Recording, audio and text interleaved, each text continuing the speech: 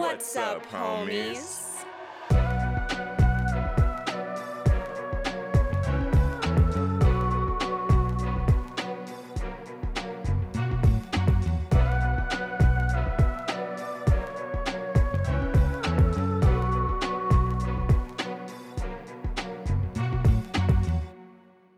What's up, homies? I'm Erica. And I'm Roshane.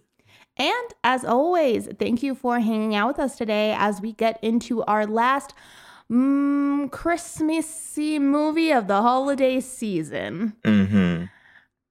And this one was for us. Normally, here's the thing. Normally, when we pick movies, we have the homies in mind. We're thinking of you guys, what you want to see, what you want to hear. Facts. This time was completely selfish. We chose 3 movies that only really specifically us wanted to check out.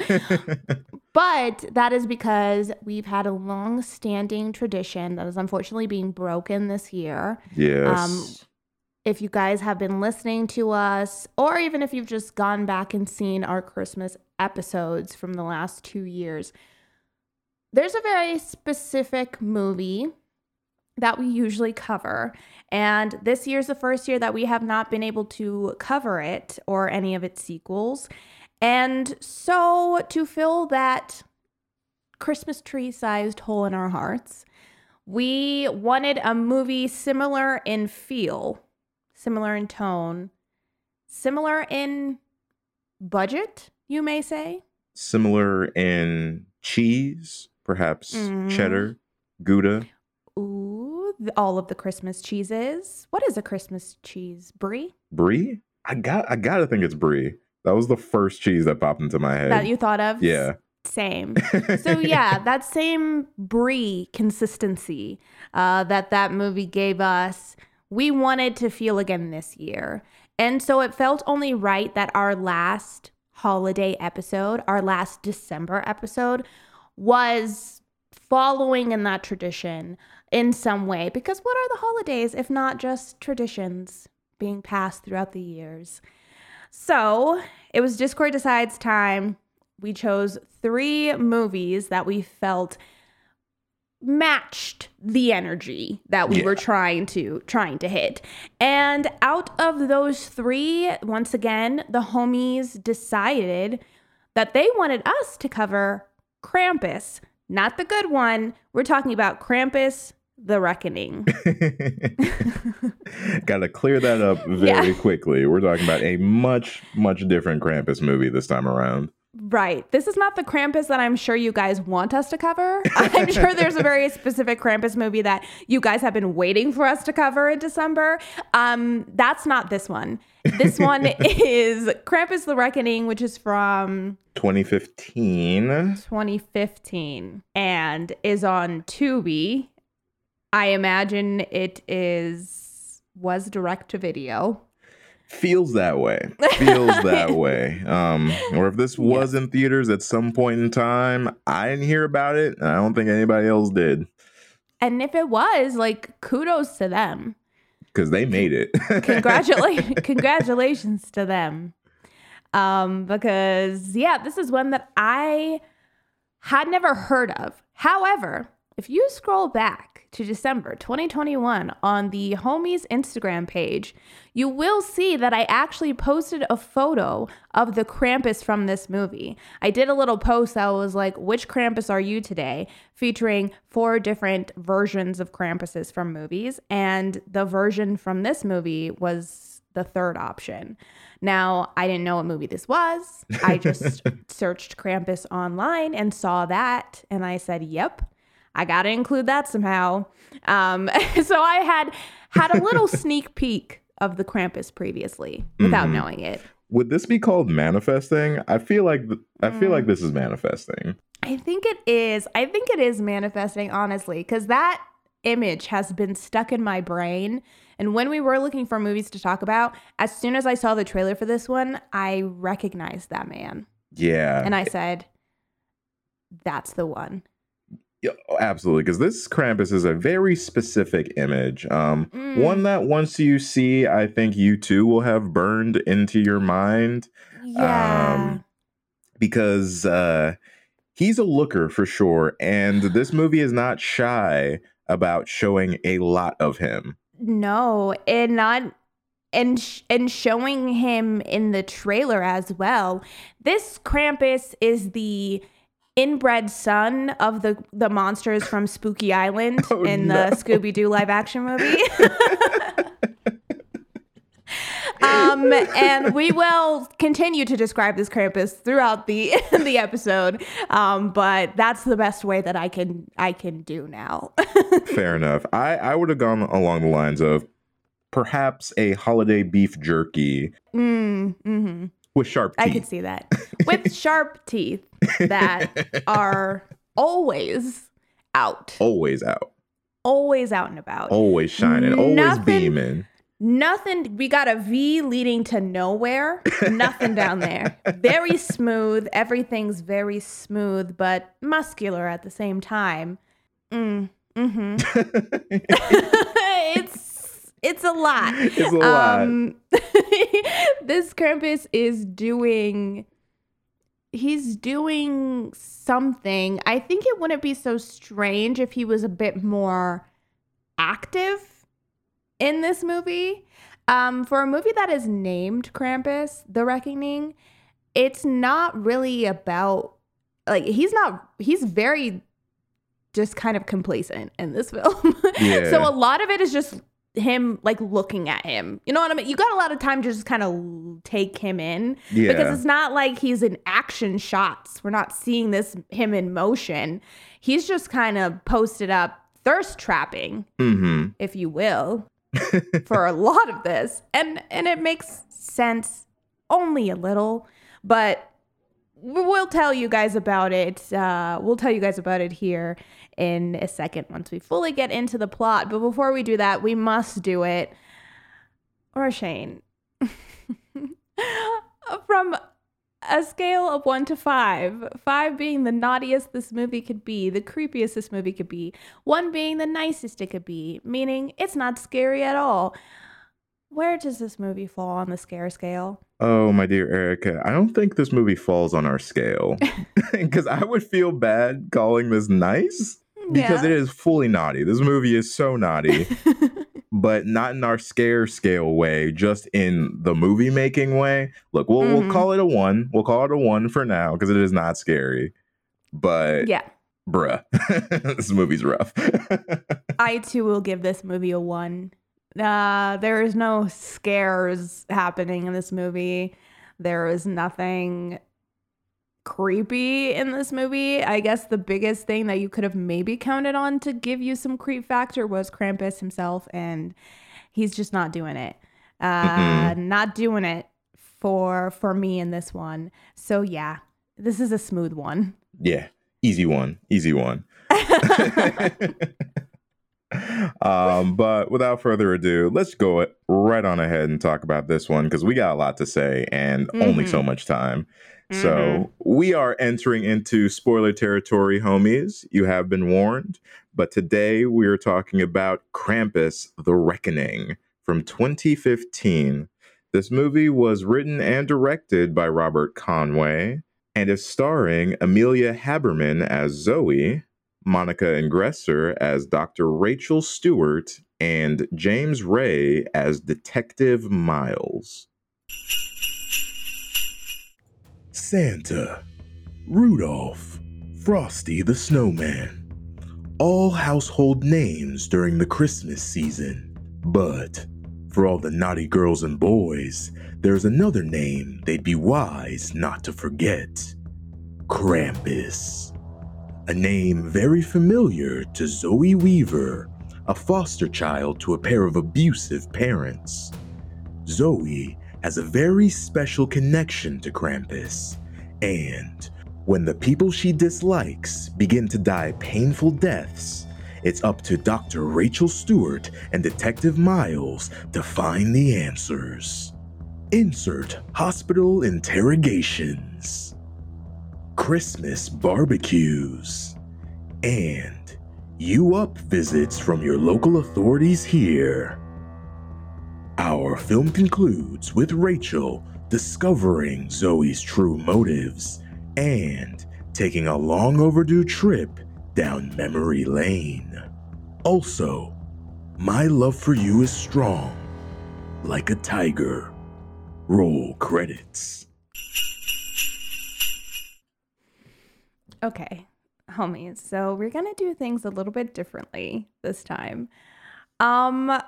Because we do not recommend anybody go watch this movie necessarily.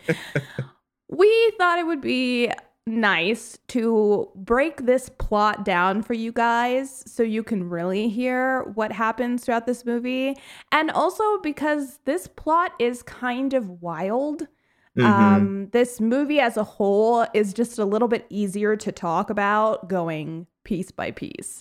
And I also think that both Roshane and I just kind of need to talk it out for ourselves. Yeah, I still feel like I'm in like a fugue state after watching this movie. And like, I know that this cheesy Christmas pick was kind of a gift for us. But since we can't return this gift, I feel like this is us re-gifting it to you guys by going ahead and walking through this whole thing so you don't have to. Because you don't want to. But damn it, there's some things that we got to talk about. Oh, yes. There are some things we very much need to get off our chests. One thing I will say before we start talking, I will give kudos where they are due. There are a few things within this film that I was pleasantly surprised by. The sound and the audio is actually pretty good. It's pretty clear. There's never a shit ton of background noise. I could hear what people were saying. So the audio engineering and also just them having done it on set was fairly well done. You can tell that they know what they're doing in that regard. And even I could tell where there were maybe times where they didn't get clear audio. They obviously re-recorded to make sure that they got the best take of audio they could. Right. They obviously had some sort of budget or just great connections because there's quite a few set changes and location changes. They had extras. They had set design. And it looks obviously like they're not using state-of-the-art technology. They didn't have the best cameras. They didn't have the best equipment. However, it's not bad. It doesn't look bad. Like, as far as like low budget goes, or whatever lower budget goes, this one's not that bad. Like, in that regard, it's okay, you know? And granted, can already feel we'll probably be talking a little bit of shit, but it is important to kind of frame it with, we understand what kind of movie this is and what we were watching. And I think both of us are trying to come from a fair perspective with that in mind. Yes. We want to give credit where it's due because not everybody gets to start with the biggest of budgets. So I will say, when this movie started, I was a little bit worried, but I was pleasantly surprised at how competent a lot of the technical side of things were. Yeah. The biggest things that are the issues are obviously the CG of the story itself. I would say the writing and honestly the acting. Those are the biggest issues you will find, because if you had a better script and better acting choices, this movie honestly wouldn't have been bad. It would have been fine. Like, it wouldn't have been great, but it would have been like a fine movie that you could sit there and you'd be like, yeah, that was a movie. Yeah, I'm probably never going to think of that again, but that was a movie. Yeah. Outside of the CG, I definitely think the budget was honestly one of the less bad parts of this. Like that was, while watching through, that didn't bother me as much as some of the other things that we'll probably talk about here in a bit. So as far as like low budget films go, did your best, understandably so. But unfortunately, there are some things that missed the mark, and we will, I am sure, be getting into those very shortly. Yes. But as we go along and kind of piece together this plot that is Krampus the Reckoning, Erica, let me know what's the first thing in your notebook? Okay, so we start off with a very yellow, it's like a very almost sepia toned scene as far as the lighting that they had. It's very golden yellow. We come up with this grandmother sitting and talking to a child whose back we only see the back of this child. We don't know who they are, and we don't know who this grandma is. We never see her again. She's literally only there for the opening sequence. But basically, she gives this kid a book that has the story of Krampus in it, and this child is obviously very young, a very young girl. And we also learn that this girl has a sister that she does not care for, or a sister that she doesn't get along with very well. Right. And that's basically it. That's our opening sequence, is this moment in time that we will learn is a flashback, but for a while seems like no. I was very much confused for the longest time about what that had to do with anything. Honestly, by the end of the movie, I still don't think this was the best moment to start with, because in the grand scheme of things, this moment in time means nothing. This grandma character means nothing. The little girl does, but it was a weird way of starting us, of introducing us into this past story. Yeah, it was a weird exposition dump, because that's really what it was. Like, we got information that will in some regard be useful later on. But the scene itself, you're right, doesn't really mean anything. Right. Because even so, when we do go back in flashbacks and deal with the past again, the grandma, she doesn't exist. Where'd she go? What happened she to doesn't her? matter. Grandma got ran over by a reindeer, bro. She means nothing. Grandma is out by the time we get back to this past later on. But yeah, we get like a little bit of information. It's mostly just setting up the Krampus character lore plus this young girl who we don't meet yet. And it also, for me, set up what kind of movie I was going to be watching too, just from like the shooting style, the acting, the writing, everything. Like, for me, it was an important first scene because it made me check my expectations for what I was about to see. Right. It really said this is kind of like the quality that you're gonna get. And I was like, okay, that's fine. My note though for that beginning section though is I really got thrown off by them. Like, they were doing this thing where they would have like the title cards and you'd see people's names, but then they would swap back to the story. And then you'd be having the visuals of this story, but then they would swap back to the title cards and then back to the story. I hated that. I really didn't like it. Really? I didn't mind it. I was like, oh, okay, that's kind of an interesting choice. I like the idea, but there was just such a stark difference between the title card and the actual shot that it's very jarring, and it just kept taking me out. It's not like a smooth transition by any means. So you get what they're going for. It's a little bit of a choppy, especially because we're just flashing to pure black screen with like words, art letters on it. And then golden hour back in the scene. Right. Yeah. So it is a little bit choppy, but I was like, this is kind of a cool, like they're doing something artsy with this. But yeah, the way that it starts and the lighting that we had for this scene, I was a little bit worried that was how it was going to be for the whole time.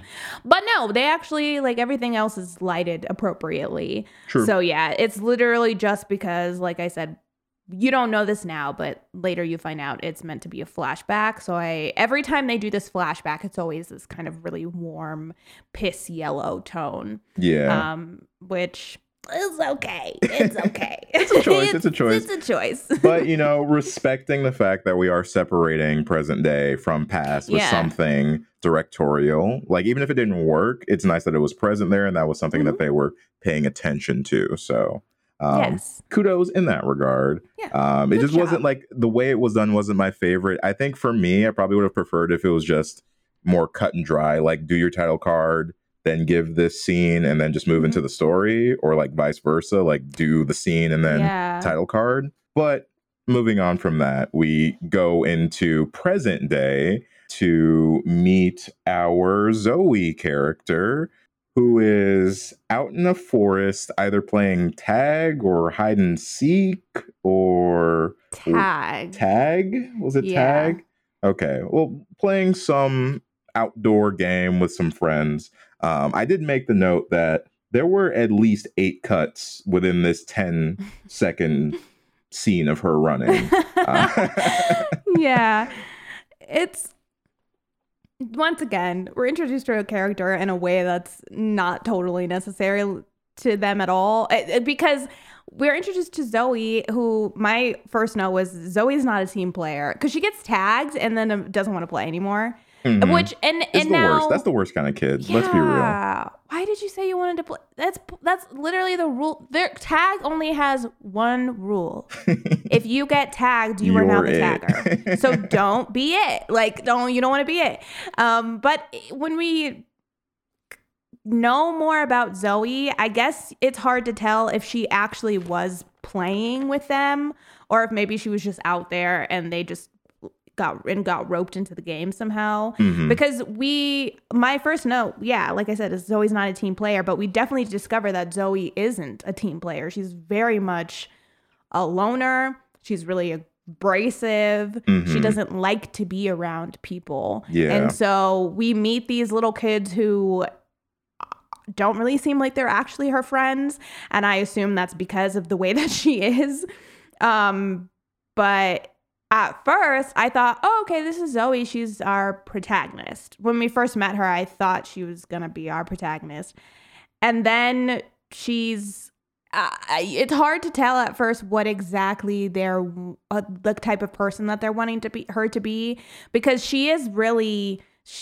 She doesn't seem like nice or like a good kid or anything like that. But then we meet her foster parents right away, who are a million times worse. Yeah. And so then it almost feels like, oh, okay, this is almost an abusive situation where she's just being this way because her foster parents are bad. Yeah. Then that's also not what's going on. Like her foster parents are bad, but that's not why Zoe is being this way. No, it's not. But I do think like her having this like shitty foster situation does kind of quantify what we see at first in some of her like personality traits and whatnot. I felt like once we met her family, it made more sense to me why she was the way that she was with the other kids.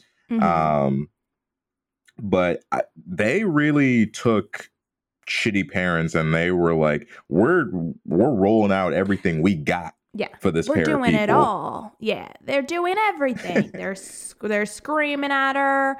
They have a padlock on the outside of her door that they lock, so she just can't leave the room. I suppose they force her to do all these chores. They're like openly doing drugs out in the living room. Yes, they're openly doing drugs. You can tell that they just really don't get along well. Particularly the mother. Seems like she just only yells at Zoe, makes her feel bad. We get this fake... they obviously couldn't show actual things on TV, so they filmed a fake TV show and a fake TV commercial to play on the TV. Look, I will say right now, full confidence, I want to see the full movie that they were watching on that TV. I want to see it. It was killing me. It was killing me. It's this romance movie where the lady and the guy just keep saying how much they love the other person. But they would do this thing where they would let them say a line and then there would be a musical sting before they would say the next line. So he was like, I love you wide like the river. Like the Nile River in Egypt. Yes, Tristan, it was me. It was me all along. Strong for you, my one true love. My love for you flows like a river. Like the mighty Amazon. Like the ancient Nile of Egypt. It went on for so long because at that point in time, the camera wasn't on anything. It was just on the empty living room because Zoe had already left the room. So you were just hearing the audio from the TV. Hey, shout out to the movie stars within the movie because for me, they killed it. Yeah, congratulations to them, because that was one of the more memorable parts of the movie for sure. And then we get 2 sex scenes in this movie that are They're pretty raunchy. explicit. Yeah, I was not ready nor expecting. Me neither. I was not either, because I don't know, the way that it unfolded, it felt like, with the way that it started, you know how sometimes you can tell, oh, okay, this is about to be a PG-13 sex scene, so you can kind of tell they're going to pan away or they're going to cut away. Mhm. It started that way because it's like they started making out and taking each other's clothes off, and then it cut away to Zoe. So I thought it was going to be one of those things where we would just maybe Be with Zoe. Yeah, like maybe Zoe could hear it or something weird like that. And then the next time we cut back, they're both completely naked. Mhm. And yeah, it's like a full-on raunchy sex scene. Yeah, she's riding him like a rodeo. Yeah. Yeah. Yeah. And the ones in movies that are lower budget like this are always just kind of they're, because there's the possibility that there wasn't like an intimate coordinator on, it feels like maybe the actors had to coordinate it themselves, so it always feels really like slappy and like, I don't know, it always just feels just like got everything moves so fast. Everything is so fast. And you're like, Yeah, it's like the way it's shot and the way it's set up, it reminds me of like those like After Dark shows on the like pay-per-view channels or like late night cable channels, where it's like it starts off as a regular TV show and then they go into the bedroom and you're like, I should not be watching this.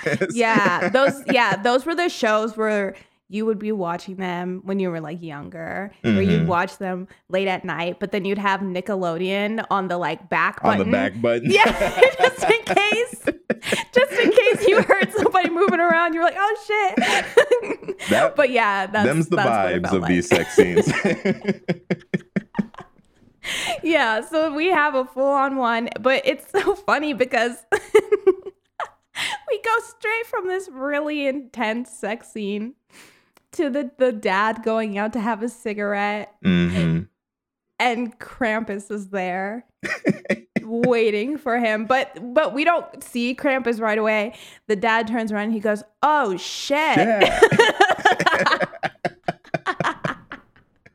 And the next time we see him, his like face is melting off. Yeah, that also caught me off guard. Like, it went from like sex scene I didn't expect to very quick double feature death that I didn't expect. Because like we kill off these parents super quick because the dad gets melted, then the mom comes out to go check what's going on, and then when she goes out there, we for the first time get to see the full view of Mr. Krampus, who then melts homegirl like some butter.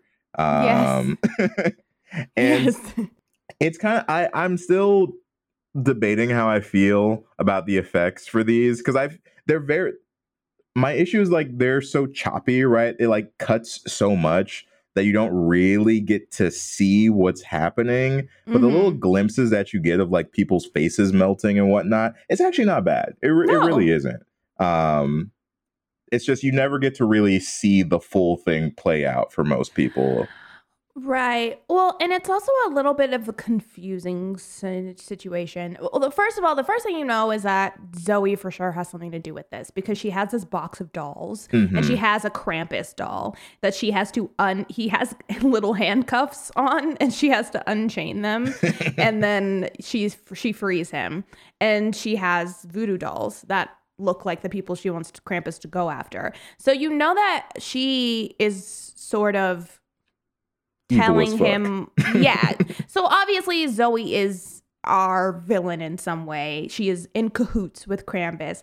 But it's interesting because Krampus in this one, his method of death is burning. He always burns his victims, rather than there being different ways that he kills them, or having it be like maybe he just takes them away. He definitely kills them for sure, and he burns them. In this first instance, we see that he touches them and burns them. And so I thought that that was what it was going to be the whole time. I thought, oh, okay, he has to touch them. So that's what kind of like dissolves them or melts them. That's not the case. He can just kind of make fire wherever he wants it to be, because the deaths that we see later on, he just creates a fire where they're at and then they burn to death. And so later on, I feel like they don't have the opportunity to do as much makeup wise because people are just getting burnt to literal bones and ash. Yeah. It's true. They put a little bit of flourish on the first two in that regard. But it's interesting that was the route that they went for like the Krampus kills. Just because we do spend that time in the beginning very briefly setting up some Krampus lore, and we even get to see like the image of Krampus. And like for people who are familiar with the story, you know, like Krampus will do like the spankings or like boil or take kids away or boil them in the hot oil, et cetera, et cetera. And I'm wondering if like the burning of people was them making some like reference to the boiling burning cauldron, if like it was some sort of like callback to that. I'm not entirely sure, but regardless, I was thrown off at first that this was how Krampus was killing people, because this was just unfamiliar for me. I've never seen Krampus use the flames of hell to melt people. Right. No, big same. I've never seen this be his MO, but it's the way that this Krampus who doesn't like to break a sweat, he lets the burning talk for itself. So I suppose we'll say. But yeah, we go from this. The cops come, they find Zoe by herself. They take her to a hospital to recover. Despite the fact she was literally just chilling in her room. And I will say one weird thing that happened is when they put Zoe in the back of the ambulance when she was waiting with all the police officers, the lady brought her a to-go cup of tea or something from Zoe's house. And I thought, why is it in a to-go cup? Like, wouldn't you have brought her a mug? You were in her house. It's not like you just left Starbucks and brought her the drink. I just thought that was so weird because she holds it and she sips from it and she has it in between her hands. She does all this stuff with it. And I was like, where did you get that? That's fair. Oh, also, I had a question actually, and this could just be my lack of knowledge here, but look, I don't watch like a lot of like SVU or a lot of procedurals, but is multiple DBs, is that actually police talk for dead bodies? Because that sounded made up to me. Right, it did. I've never heard that. I'm like trying to think.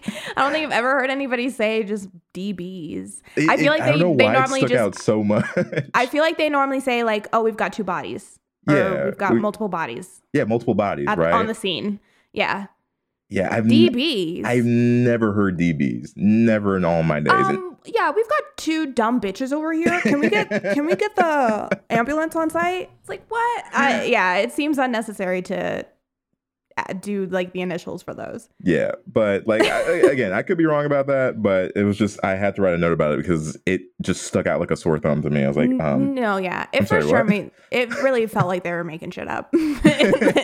In this first, they were just saying all kinds of jargon just to sound legit. But this is when we get introduced to our real protagonist of the film, which is Rachel. Right. She is a child psychologist who gets brought in to work the case with Miles, who is a police officer who they seem to have a prior relationship. Or I guess they've been working together for a while. But Miles seems to have a crush on Rachel, even though he's only just now getting divorced. Yeah. He's been with his wife. This entire time.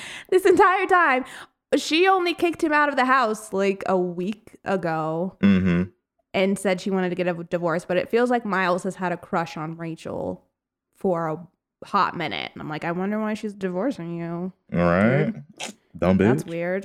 Yeah, DB over here getting divorced from his wife.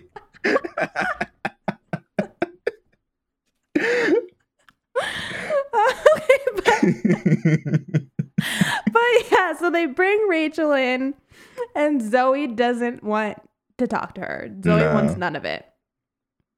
She's stone cold. Yeah. And at this point, she's on her like killer shit where like you only talk to her when she wants to talk. She's kind of like running things at that point.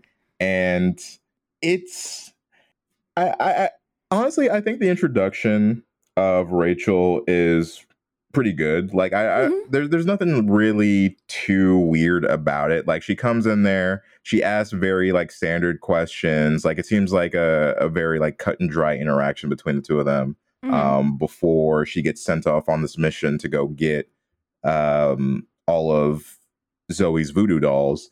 And I definitely liked the character of Rachel at first. Like I did enjoy her introduction to the story, and I was kind of curious to see where we were gonna kind of take this, because like we'd already established that Zoe has something to do with these things. So I'm wondering like how long is it gonna take for these characters to figure out that like everyone who is near to Zoe is suddenly being lit on fire. So clearly there's something with this girl. But she's obviously there to try and connect with Zoe because, you know, she works with kids. So possibly she'll be able to get some information to help out the police officers. Yeah. And it feels like, I think it's legit for her to say, you know, oh, I'm not going to push this girl too far. Like, she's just been through a traumatic experience. Because she really only asks Zoe a few things before she kind of gives her some space. And the police officers are kind of irritated about that. But she's like, dude, she's a kid. Like, I'll be back. I'll be back and talk to her some other time. So Rachel seemingly feels very understanding. She feels like someone who really recognizes trauma within children and really cares about kids, because we find out that she has like a burn on her wrist from when she was a kid. She can't remember what happened. And then she also has adopted Lamar, who is a kid who's also been through a traumatic experience where he lost both of his parents and she adopted him. So yeah, Rachel seems like a good person. Miles is the main police officer that we deal with in this. And oh my gosh, mumbles McGee on the scene. Bruh. He mumbles so much. Even my closed captioning couldn't pick it up. It would just say, it just said mumbles in the parentheses. I've never seen that. For a loop in all of my days of watching subtitles. They said, we're not even going to try. We're not even going to try to figure out what this man is saying. And because he kind of has like a little accent too. So and he talks really deep. So he'd be like, well, are you going to go back in there and get her to tell him to stand his guns, or are you going to let her walk? It's like, what did you just say? And everybody reacts like they heard everything he was saying. They didn't try and refilm any of the words. I would have loved one character, one time in this entire movie, just to be like, could you repeat that? What the fuck did you just say? Because he does it a lot. And it almost gets worse the more the movie goes on. There's one scene, it's the scene where he's in the bar and he's calling her and he's been drinking and they're talking on the phone. I missed all of that, all of his dialogue. I have no clue what they were talking about on his end. For BBRs? That was fast. Yeah, well. Local media caught wind of this, so I wanted to make sure he had answers for the cameras in the morning. And? Did you get anything from the girl yet? I'm gonna be earning my paycheck on this one. That bad? Yeah, even for a kid who's been through a lot, there's something really weird about her. Is that your professional opinion, Dr. Stewart? Ha. She freaks you out, so maybe we like her for this, right? Maybe I should slap the cuffs on her.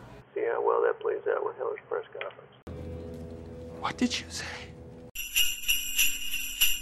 Because he was mumbling so much through that scene. Yeah. And like now there's like some argument that he does spend at least a good chunk of his scenes drunk as shit, which could aid or add to the mumbling. However, it's present when the character is not drunk as well. Yeah. It's something that kind of just plagues this character throughout the entire thing. But this character's drinking problem is at the forefront from the get. Yes, it's an integral part of his character. It kind of feels like he's trying to do like a Matthew McConaughey thing sometimes. A little bit. Yeah, and isn't quite sure how to best tackle that. How to best, all right. Yeah, so he's like, all right. It's like, okay. So after we get introduced to our main characters, from now on, Zoe is just in the hospital. Yeah. And so everything that she does is from there, which I honestly think was kind of a misstep. I realized that maybe they didn't want to have Krampus in this too much because that ups their budget, right? The more CGI they have to use, the more times Krampus is in it, and the more money they have to spend. And so maybe they were trying to dilute his appearances as much as possible. But you have Zoe in the hospital, and so she doesn't get to choose a lot of victims because she's either around the same adults consistently or she's just around kids. So really, once we get into the hospital, we only have 2 more victims.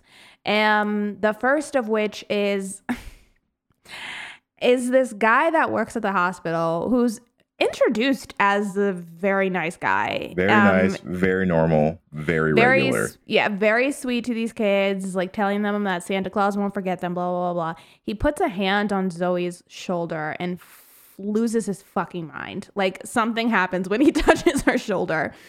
And then he goes home that night, immediately logs into the dark web.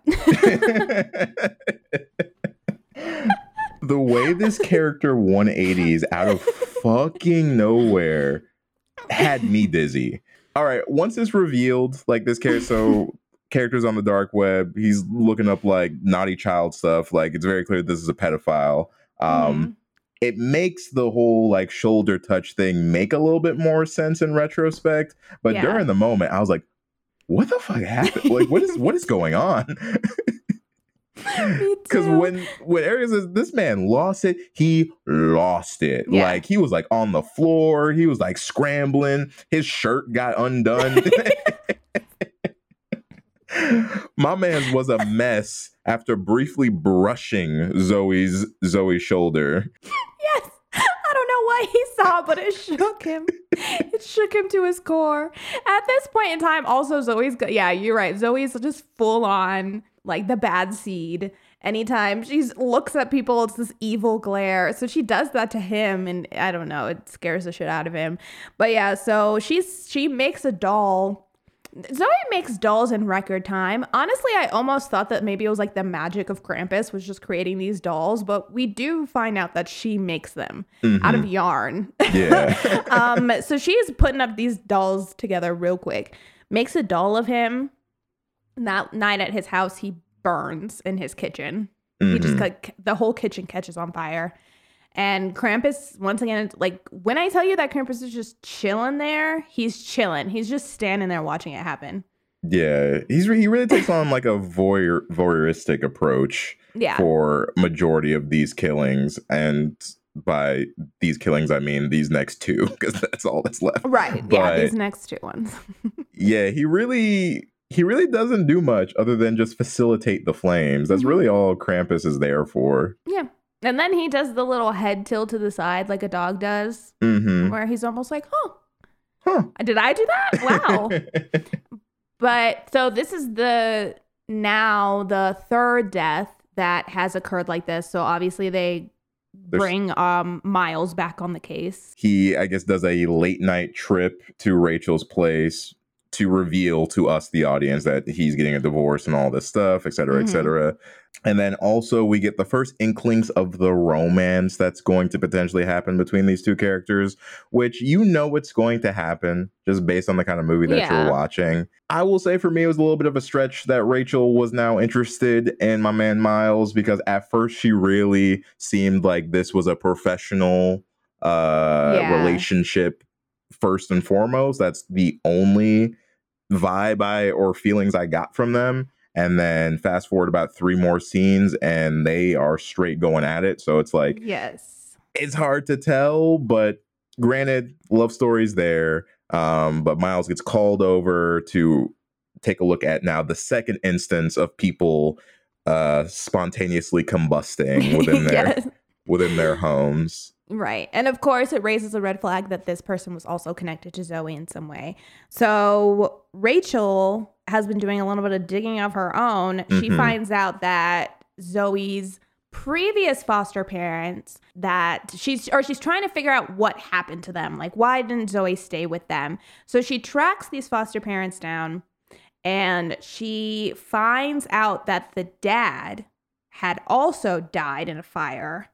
And the mom is convinced that Zoe did it. The older brother reveals that they had Zoe in 1992. And so that would mean that Zoe should be like 30? Yeah, in her like mid 30s. So we got a whole little orphan situation happening here all of a sudden. We got a little Esther on our hands. And Rachel is she's feeling bamboozled. She's feeling conflicted, confused, because despite the fact that he literally pulls a photo out that is Zoe, he's like, yeah, this is her, Zoe Weaver. And then Rachel's like, Zoe Weaver? Impossible. That can't be my Zoe Weaver. It can't be. Look at the photo. Like, I understand it doesn't make any sense. Like, logically, yes, that makes no sense. Yeah. But he's literally saying, we had a Zoe Weaver who was weird like your Zoe Weaver. Which you tracked to this location. Which you came to me. You knocked on my door. I didn't find you. We had a Zoe Weaver. She looks like the girl in this picture. This is from 1992. And also my dad got killed in a fire and Zoe didn't like him. Like, oh, come on. Like, I mean, make it work somehow. Like, for the things that have happened in the past, like 24 hours for these characters, and for the amount of information that Rachel has at this point, I was getting so annoyed with this girl that it was taking her so long to provide this information to other people. Yeah. Like, you have everything. You've connected all of the dots. You have solved this mystery. You got it. Whatever's going on here is some freaky, crazy, mystical voodoo shit. You're dealing with a 30-year-old in a 8-year-old body. Like, you know everything that's going on. Whether or not it sounds crazy, that's for y'all to figure out later. Right. But you need to tell people these things, not casually sit back on the phone and let Miles go on a monologue when you have all the information that Miles needs. When you've been doing your digging. And yeah, she doesn't say anything. Miles calls her and he's like, we got another victim. You have to talk to Zoe. She doesn't say anything. She goes to talk to Zoe. She gets a couple of answers out of her. Basically, the only answers that she gets is that Zoe's like, yeah, I hated my old foster dad. He was a bad guy. And he got what was coming to him. Yeah, and so, which, real quick, fully confirms that she was with that family in 1992. Right. Right. Like because that is a full confession that was the family. I was like, the fact that they moved on from that plot point blew my mind in the moment. I'm like, are we not going to stop and pause about that? My girl just admitted to the hello. Like, girl, what? It's like they forget that is even an issue, and because they're trying to get all these other information. Also, I feel like she has admitted guilt at least 3 times every time Rachel talks to her, and they still act like she wasn't involved in some way. I suppose it's because she's a child. Yeah. But she's giving off some very much I'm a serial killer vibes. Absolutely. So what's the moves? But Rachel pushes her a little bit too hard. Zoe gets mad and scrapes the shit out of her cheek. And then it doesn't feel like it's that big of a deal. That's another thing that it feels like. They move on from it so quick. Wiped clean right away. Also, the nurse says something to Zoe, because Zoe meets this other little girl who... Oh my God, yeah, we skipped that part. Oh no. Zoe meets this other little girl, half of her face has burned. And Zoe asks her, like, what happened, and the little girl's like, oh, it was an accident. And we find out that, like, her dad caused a fire that made her get burnt, and she, like, barely escaped with her life. And Zoe, at this point in time, we know that Zoe only punishes bad people. So you're like, okay, she's going to go after the dad. But she makes this little girl feel like shit.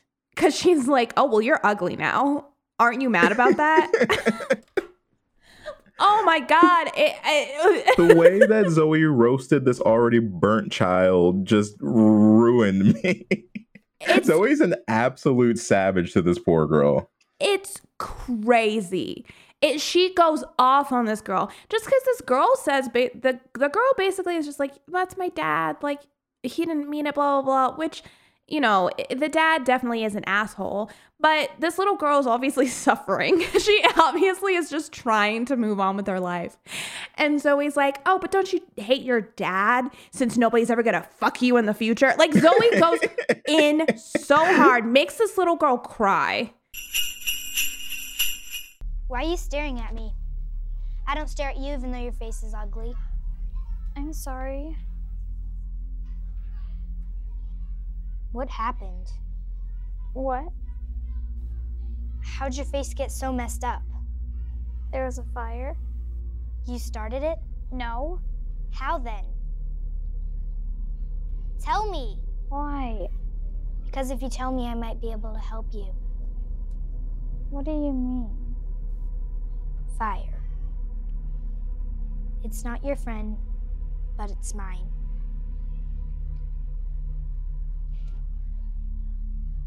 It was your parents. My dad. He burnt you. He made you ugly forever. He didn't mean to. I just fell asleep. And now you're ugly. How does that make you feel? I... Go on. Tell me. I don't want to. Go away then. Like, she runs away so upset. And then the nurse comes over and says something to Zoe where she's like, hey, you made her cry. And then Zoe's like, I can tell you've been crying too over your little pedophile friend. Like, Zoe says all this crazy shit that nobody ever checks her for. Nobody ever thinks that that's weird. She knows everything that's going on and out on the outside world. Like, she knows all of these things and nobody ever thinks that that's strange. Yeah, that she knows about a guy that died only a few hours ago. Yeah. Whose body was just recovered. She somehow knows, and not only knows that, she knows that he was, maybe she doesn't say pedophile, but she says something about like how he wasn't a good guy. Yeah, she or, says like, he was a bad guy. Yeah, he did bad things. Yeah, but it's but like how she learned that from that slight caress of the shoulder. I guess she's got some sort of like radar for bad people with her Krampus connection. I'm assuming that's got to be somewhere in the contract that she signed with him. That like she can just tell when people are naughty or nice. Yeah, she has a radar, I suppose, that kind of detects who's good and who's bad, because she does tell there's certain people where she just knows that they're good. Yeah, like the doctor, who like she's completely fine with. I love the just difference in her personality from after she scratches the shit out of Rachel to getting like reprimanded by the doctor. Like she goes from being the 30-year-old woman to being an 8-year-old when talking to the doctor, because he's like, hey, you know, you can't go around doing that. She's like, I know.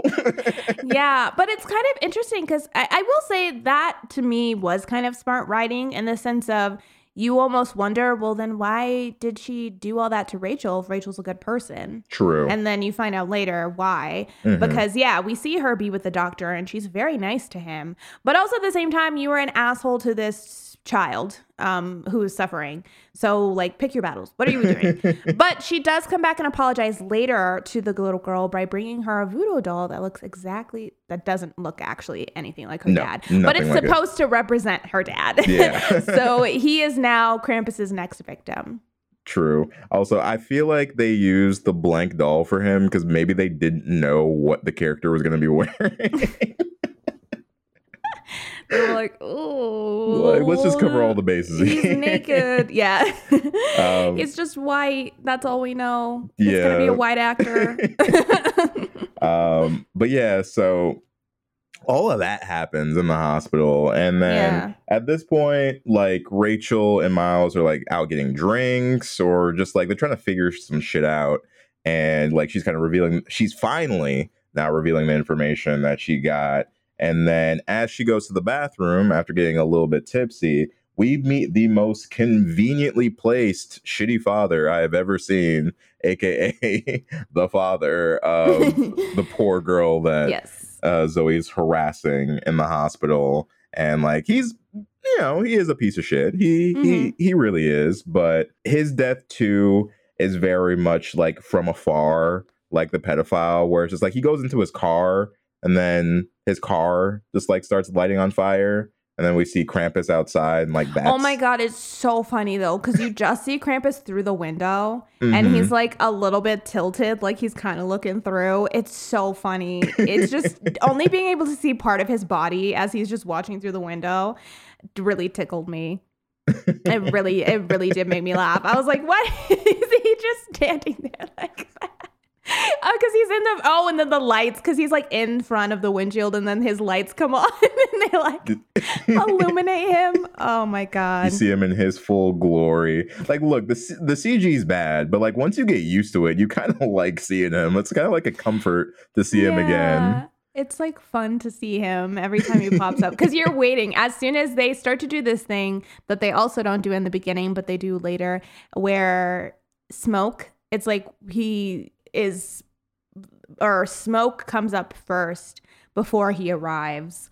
It's like that's his opening. He's like a magician, and that's his big opening. But once you start to see the smoke roll in, you're like, oh shit, here he comes. But yeah, Krampus kills him, and then now we're actually kind of in our last act after that happens. Can you believe it? So we go back to Rachel's house. Her and Miles kind of start getting frisky, but then she gets sick. And so Miles ends up not staying. So Rachel goes to sleep and has like a sex dream that turns into a nightmare. This is so I know I said that first one took me by surprise. This one caught me completely off guard. It was crazy because Rachel, for so long, we've never seen her in the nude. We've never seen anything like that from her. So it's like it cuts from something to... it cuts from Zoe in the hospital being like, it's time, Rachel. And then it cuts back to Rachel completely naked, laying on a bed. Miles is climbing over her and you see penis from the side. And then it's like... They get it on. Like in a black void, though. It's just the bed in this like totally black room. You see so much Detective Miles' ass in that scene. You could probably draw it from memory. Yeah. It's crazy. It's crazy. And it's a long sex scene too. It is not short. It's really long. And I was like, oh my God, I feel like they're really having sex. I don't know. It's just because of the way that it was filmed. I was like, and it's weird because at a certain point when it starts turning into the nightmare, it like doesn't change quickly enough. It's like Miles is starting to morph into Krampus. But rather than do effects or anything like that, where it's like his face is changing, it's just him. And he has to do this like thing, but he's still thrusting into Rachel while he's doing it. And then all of a sudden, we look at Rachel and she screams. And then the camera goes to the opposite POV. And it's Krampus. Krampus right between her knees. Oh, no.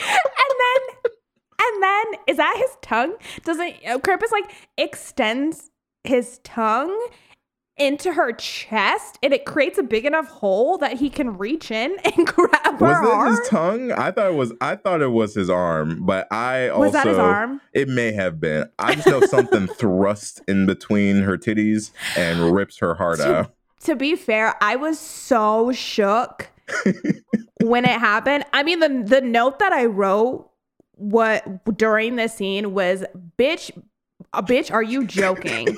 I couldn't believe, because I had a feeling that he was going to turn into Krampus, but the way that it happened was wild. So I think when I was writing that note is when when he extended whatever that was, and then the next thing I knew, he was pulling her heart out, and she was screaming. She lost it, but then she like wakes up and is like, she's no longer in the dream state, but she's freaked out. She goes and like takes a shower or something like that. Mm-hmm. But then she like comes back to her bed and it's like soaked in blood, like implying that there was some sort of reality to the dream. Right. I don't know. It's weird because so from everything that happens now, like from her taking the shower is happening. But yeah, it's strange because her bed is soaked in blood. So you would almost think, okay, maybe that did happen, but it didn't happen because she's fine. She has no injuries. It's just that there's blood soaked on her bed. It was like this weird reveal that I'm like, I don't understand. Right. I don't get it. And also nothing like that has happened any other time in the movie. We've been shown that Krampus has like a very specific set of skills that he utilizes, and he's never done anything like this before. So obviously Rachel is special in some way, but yeah, it's just a little bit of a confusing moment because you don't know where the blood came from. And at first I thought it was going to be those dream within a dream type situations. But no, it's actually happened because she runs out to find Lamar. And Lamar's in his room and it's completely full of smoke. And he's just standing there. Like he's just chilling in there. And she's like, Lamar. And he goes, there's somebody in here. And Zoe is in the room. Zoe's in the room. She's gone full on demon girl. And so Rachel grabs Lamar, takes him. They're able to leave the house, which is something that none of the other victims could do. They were always locked wherever they were. True. But she's able to leave the house, and then she just drives so recklessly with her son in the car. She's like swerving in and out of lanes. She drives the wrong way down the road.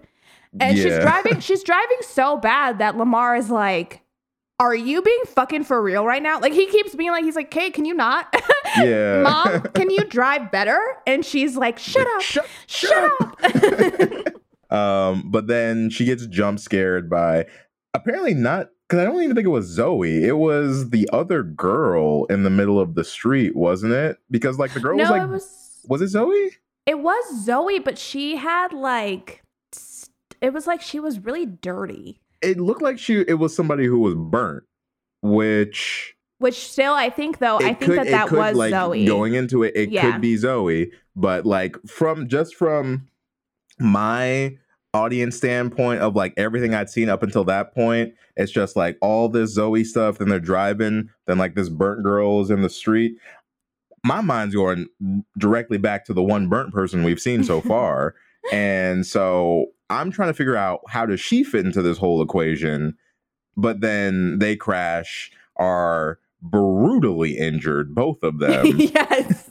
Because when we cut to them in the car, they are soaked in blood. They very are much looking like they're dead.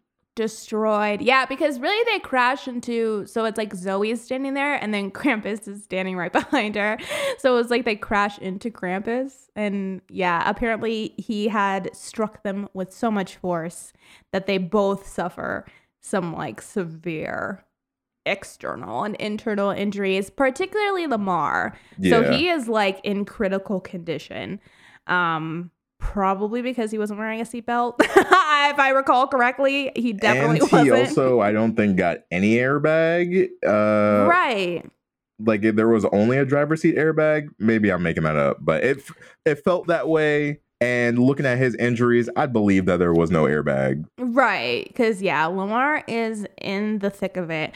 And Rachel is also in the hospital. So when she wakes up, the hospital is completely empty. We find out that this is actually just happening inside of her head. She's like in a coma. Yeah. But the nurses say that she is fine. It's Lamar that they're worried about. So all throughout the movie, Rachel has been having these nightmares where she gets like bits and pieces of what feel like memories to her. And it's implied that it has to do with the scar that she doesn't remember from her childhood. She also doesn't remember who her real parents are. She had foster parents. Yeah.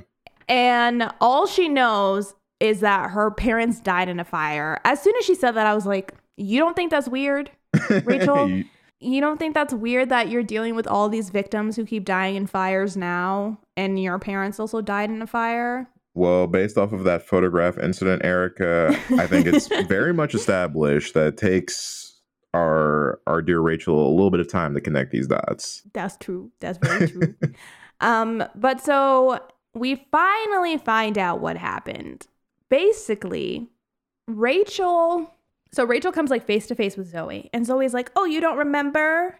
You don't remember me?" And then Rachel slowly realizes what happened is when she was younger, she read the book. The grandmother in the beginning was also Rachel's grandmother. And the little girl that we saw in the beginning was actually Zoe. And so Rachel's grandmother gave them the Krampus book. They read a passage where it's like, oh, sometime along the way, Krampus became kind of like a servant to Santa Claus. So he could only go after kids that Santa Claus let him go after, or like told him to go after. Yeah, he's like a holiday mercenary. Yeah, basically. And so she reads an incantation in the book that basically says like, oh, you're binded to me now. And so as a result, I guess Krampus becomes Rachel's servant. This to me is not a bad idea. It just doesn't make much sense because Rachel, so then we realize that it seemed like Rachel didn't really get along with her family. So she had Krampus attack her family and everybody died. So Zoe has not been alive this whole time. Yeah. She's like, this has all been like a huge revenge thing, but also I think she does do things for Krampus now. So 2 big question marks in my head. One is, if it's true that Krampus only goes after naughty people, this is something that has been established the entire movie as a steadfast rule for this guy. Why did he go after her family if they weren't naughty? Like, if Zoe was a good kid and like her parents were good parents, why did Krampus kill them? 2, how did Krampus jump from Rachel to Zoe?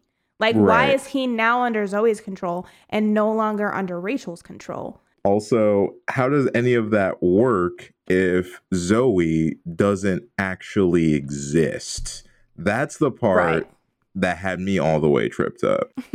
Because if Zoe didn't exist or is like a ghost or like something like that, right? Mm-hmm. Why or how is she able to give orders to Krampus? Like it just seemed like it was established that he had to make it some sort of connection to a person, like a living person.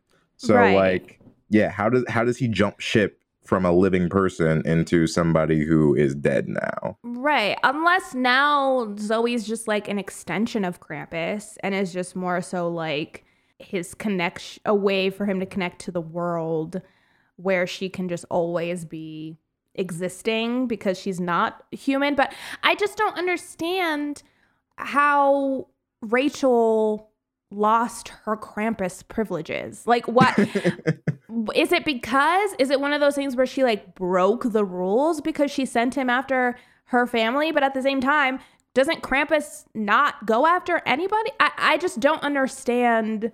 Like, I wish rules? that yes, because I don't think the movie understands the rule. But it felt like for the whole movie they were committed to these rules. It was like all they talked about, and then it just doesn't make any sense in the last end because obviously, yeah, Rachel was obviously not a good person, so because of what she did. But I just don't understand how she was able to do what she did because Krampus, if it's your rules, then stick to your rules. Like, why did she get to do that if she can't do that? Well, like maybe I picked up something extra, but like there seemed to be some part of the incantation or the ritual where like she needed to light stuff on fire. Like there was fire involved in this like Krampus summoning, which then led to the fire that killed everyone. So like I I keep recall seeing her holding that match Yeah. while doing the incantation, which I'm then going to assume led to the fire. It's hard to tell because we do like 30 cuts in a second, so you can't really see what's actually happening. Right. But it's confusing to me because it seems like under this weird ass timeline we've established here that the end goal is to punish Rachel for her deeds. But if that's the case, then why were all of these other people involved for the past 20 years? Right. But that's why I feel like I do think that Zoe maybe is just doing stuff for Krampus at this point. Like, I do feel like maybe Zoe has been going around and like bringing these people to Krampus in some way. And it just so happened that she was also able to get revenge.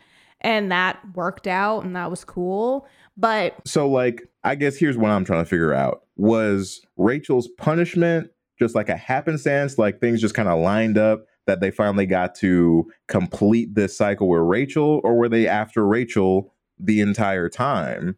Because like it feels like it all comes back to Rachel, right? I'm sure they were after her the whole time, but maybe it was one of those things where they couldn't, like, they were trying to find ways to get her.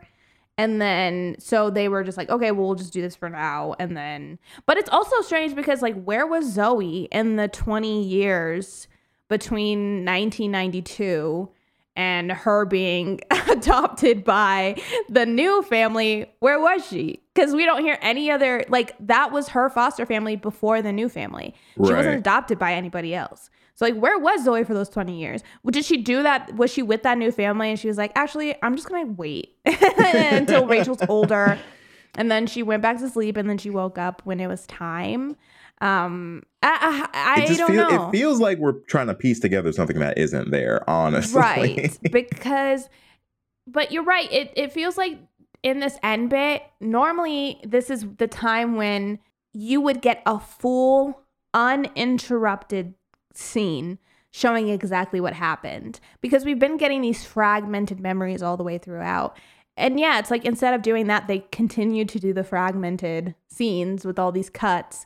So yeah, it's hard to tell if it was an accident, if she just accidentally set the house on fire, or if she successfully completed the ritual and did summon Krampus. It's really hard to tell.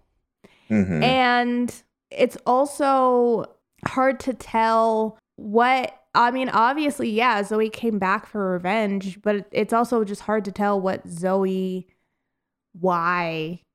Zoe is now connected to Krampus. You have no idea. Like, and we honestly never truly get to find out, at least in this film, because Rachel sacrifices herself because Lamar dies. He's definitely dead. Yeah. Well, it was not Rachel's choice. It was not really Rachel's choice. She did not have a choice. This is one instance where Krampus definitely did stick his tongue out. Oh yeah, there when was he tongue. Attacked her. There was absolutely tongue. But she basically pleads, like, don't take Lamar, like, just please, I'm begging you. And so he's like, all right, bet, I'm taking you instead. And so Lamar wakes up from death, and then we go back to Rachel, and she's been burned to cinders, and and so the way this nurse runs over to Rachel with the flappy arms. I know exactly which one you're talking about. It's like Cindy in Scary Movie 2. She runs up, her arms are flailing, and then she pulls the curtain back, and Rachel is a charred skeleton on the bed. And so Zoe disappears. Nobody knows where Zoe went. Lamar recovers. Now he's at the hospital. Yeah. And then we have the doctor. Miles is still around. He's in mourning. Both of them are just like, it's real weird that Zoe disappeared, huh? Yeah, you're right. It is weird. Yeah, what a weird thing that happened, huh? And then Miles goes to pay respects over at Rachel's grave. And then we get a cut of him walking by the reveal of Zoe's grave to be like, oh my God, Zoe was dead all along. Although we found that out about 15 minutes ago, but it's fine. Right. But yeah, we see a reveal of like Zoe's parents' grave and then Zoe's grave. And it's hard to tell. It's like, are they implying that now Zoe can rest peacefully because she succeeded in what she needed to do? Or are you just trying to show us that their whole family has died? Because we've definitely known that. At least for the last 5 minutes, we knew that her family was dead. It's just, what didn't sit well for me was the fact that like we get this reveal that like ties in Rachel, gives us this whole big like shock moment with her. And sure, it like adds a little bit of spice to her story to know that like, oh, she was the problem child, et cetera, et cetera. Mm-hmm. But I feel like in doing that, we completely invalidated Zoe as a character. And like she just became an extension now of Rachel's story, as opposed to just being this kind of like strange, malicious character that we were dealing with. Now it's just like, oh no, that was a consequence of Rachel's bad actions. But I'm like, that just, it's weird. Like it was just like a weird turn for me. And like, I don't know, maybe the rules of the ghosting in this world upset me, but I just like, I couldn't track what was happening. Like my last note for this movie is, what the fuck is happening? Yeah, it's just very, like, it wasn't a bad idea to have it all tie back into Rachel and her childhood and what have you. It just was not, if you're gonna have that be the ending, at least give us some concrete reasoning to explain everything. Because by the end of it, I was left with way more questions than I was halfway through. Because in the beginning, I'm thinking, oh, okay, yeah, Zoe is, you know, like timeless because she is connected to Krampus and she's just kind of doing his bidding. It was what it felt like.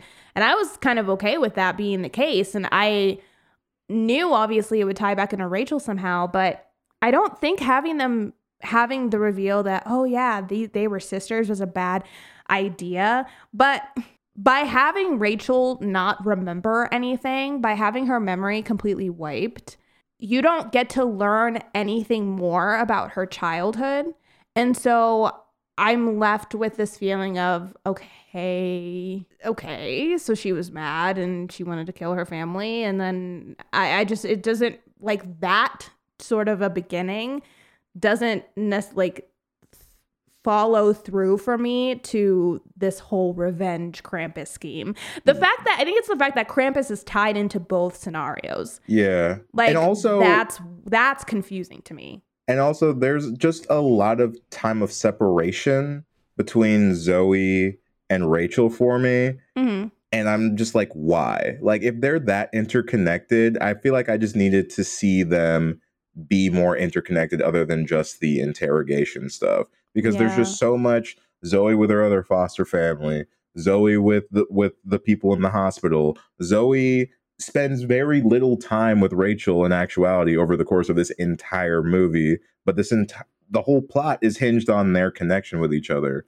And like, I don't know if that's a choice just to like hide that from the viewer, but there were just there were more than enough clues to like piece things together. So I don't feel like you needed to do that. Yeah, I just feel like by the end, you're right. It just, things happen and they're not the worst choices, but the movie just leaves you feeling just like, what? Like, what? Yeah. What happened? Why? Like, why?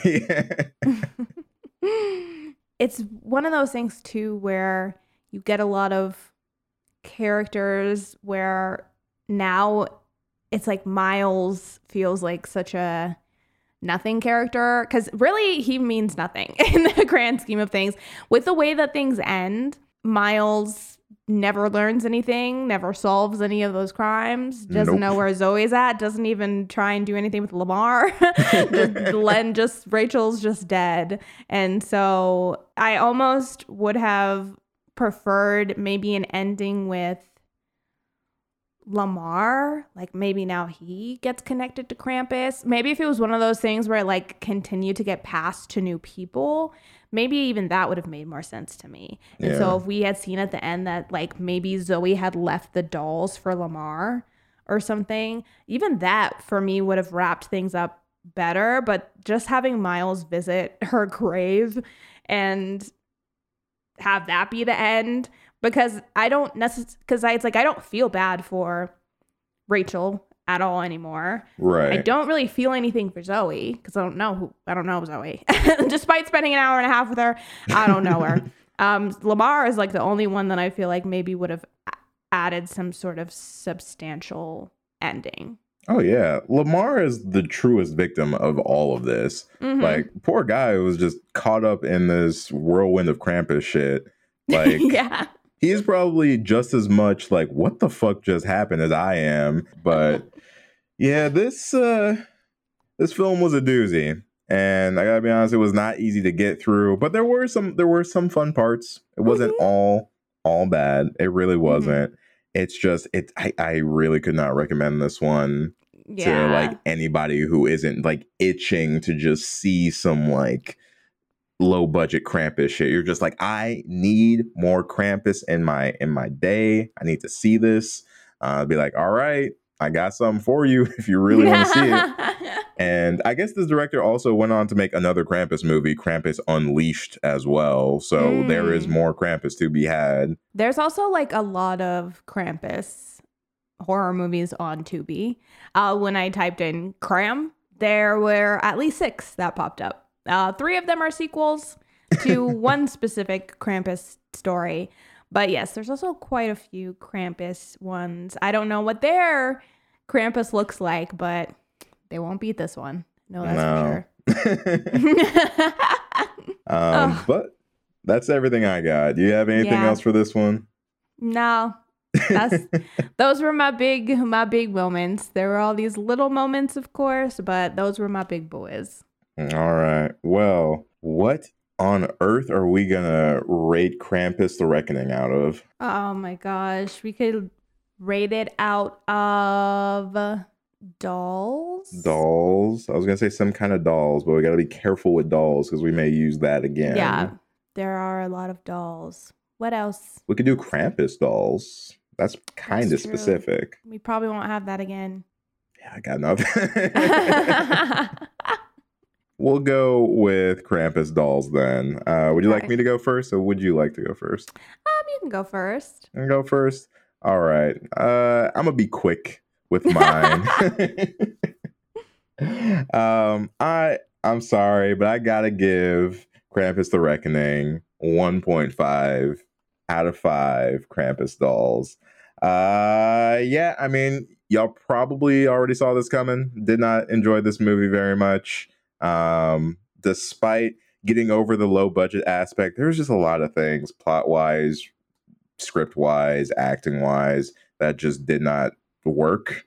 And for that, it made many points of this movie drag for me. And I think that's the biggest sin. Is like, I'm okay with a movie not being great, but if it's not great and it's also not entertaining for me, that's the worst. And so like, there were moments of entertainment in this one, but they were very spread out for me. And so it made watching this a very not fun experience. I don't think it's the worst low budget film I've ever seen, but I definitely will not be going back to this one anytime soon. And if I'm being honest with myself, I gotta go with a 1.5 out of 5 Krampus dolls. Okay, I'm gonna go with a 1 point. I'm gonna say like a 1.4. I know that's a 1. Wow. I know that's like 0.1 under you, but I thought I was the harsh one this episode. No, I'm gonna go with 1.4 Krampus dolls only because there's a lot of time in this movie that feels like it drags. It's so nearly on the cusp of so bad it's good, but there's not enough of the like parts where you're interested for that to really play through. I feel like the end of it was really good, like picked up for me, and the beginning was really fun. And then once that novelty wore off, a lot of the middle is a little bit of a slog because it's a lot of conversations. It's a lot of just people talking, people asking questions, trying to figure things out. And I think in a movie like this, you really want to just have action happening quite often. And for a lot of it, we're in the in-between phase and not the action phase. And so, yeah, it just starts to feel kind of hard to get through after a while. And it also does not need to be an hour and a half. It does not need to be that long. This could easily have been an hour. Yes, like an hour 15 tops, I feel like. And if they would have cut out a bunch of that dialogue, this movie would have flown a lot better. The timing of it would have been a lot better. And also too, I think that the story kind of loses its way. I think that they actually start off not too bad. It could have gone somewhere that was creative. And in some ways it kind of does, but it just doesn't make sense. And so, although I'm not mad at the choice of ending, I do think that in the grand scheme of things, it's more confusing than if they would have had a straightforward ending. True. So, yeah, 1.4 Krampus dolls out of 5, unfortunately. It is what it is. But you know what? We asked for something cheesy to watch for this holiday season, and you know, this was something. We did in fact get something. It came through for us. So yeah, I'm not even gonna say the let me know if you've seen this thing, because I know you probably haven't. But if you are so inclined, like if you feel like you at least want to see what Krampus looks like I said, this movie is on Tubi. You could even just watch like the first 10 minutes and see how you're feeling. But you can always talk to us on our social media. We are Homies of Horror on everything. Or if you would like to email us, you can email us requests, recommendations, and business inquiries. Our email is homiesofhorror@gmail.com. Or if you prefer to come to the Discord, it's where we hang out with the homies 7 days a week and talk about all sorts of things. You can find the link for that in our social media bios. And it will let you be part of the next Discord Decides. You don't want to miss out on that, because you could have been voting for Krampus, The Reckoning. Mm-hmm. This could have been your pick. This could have been your decision.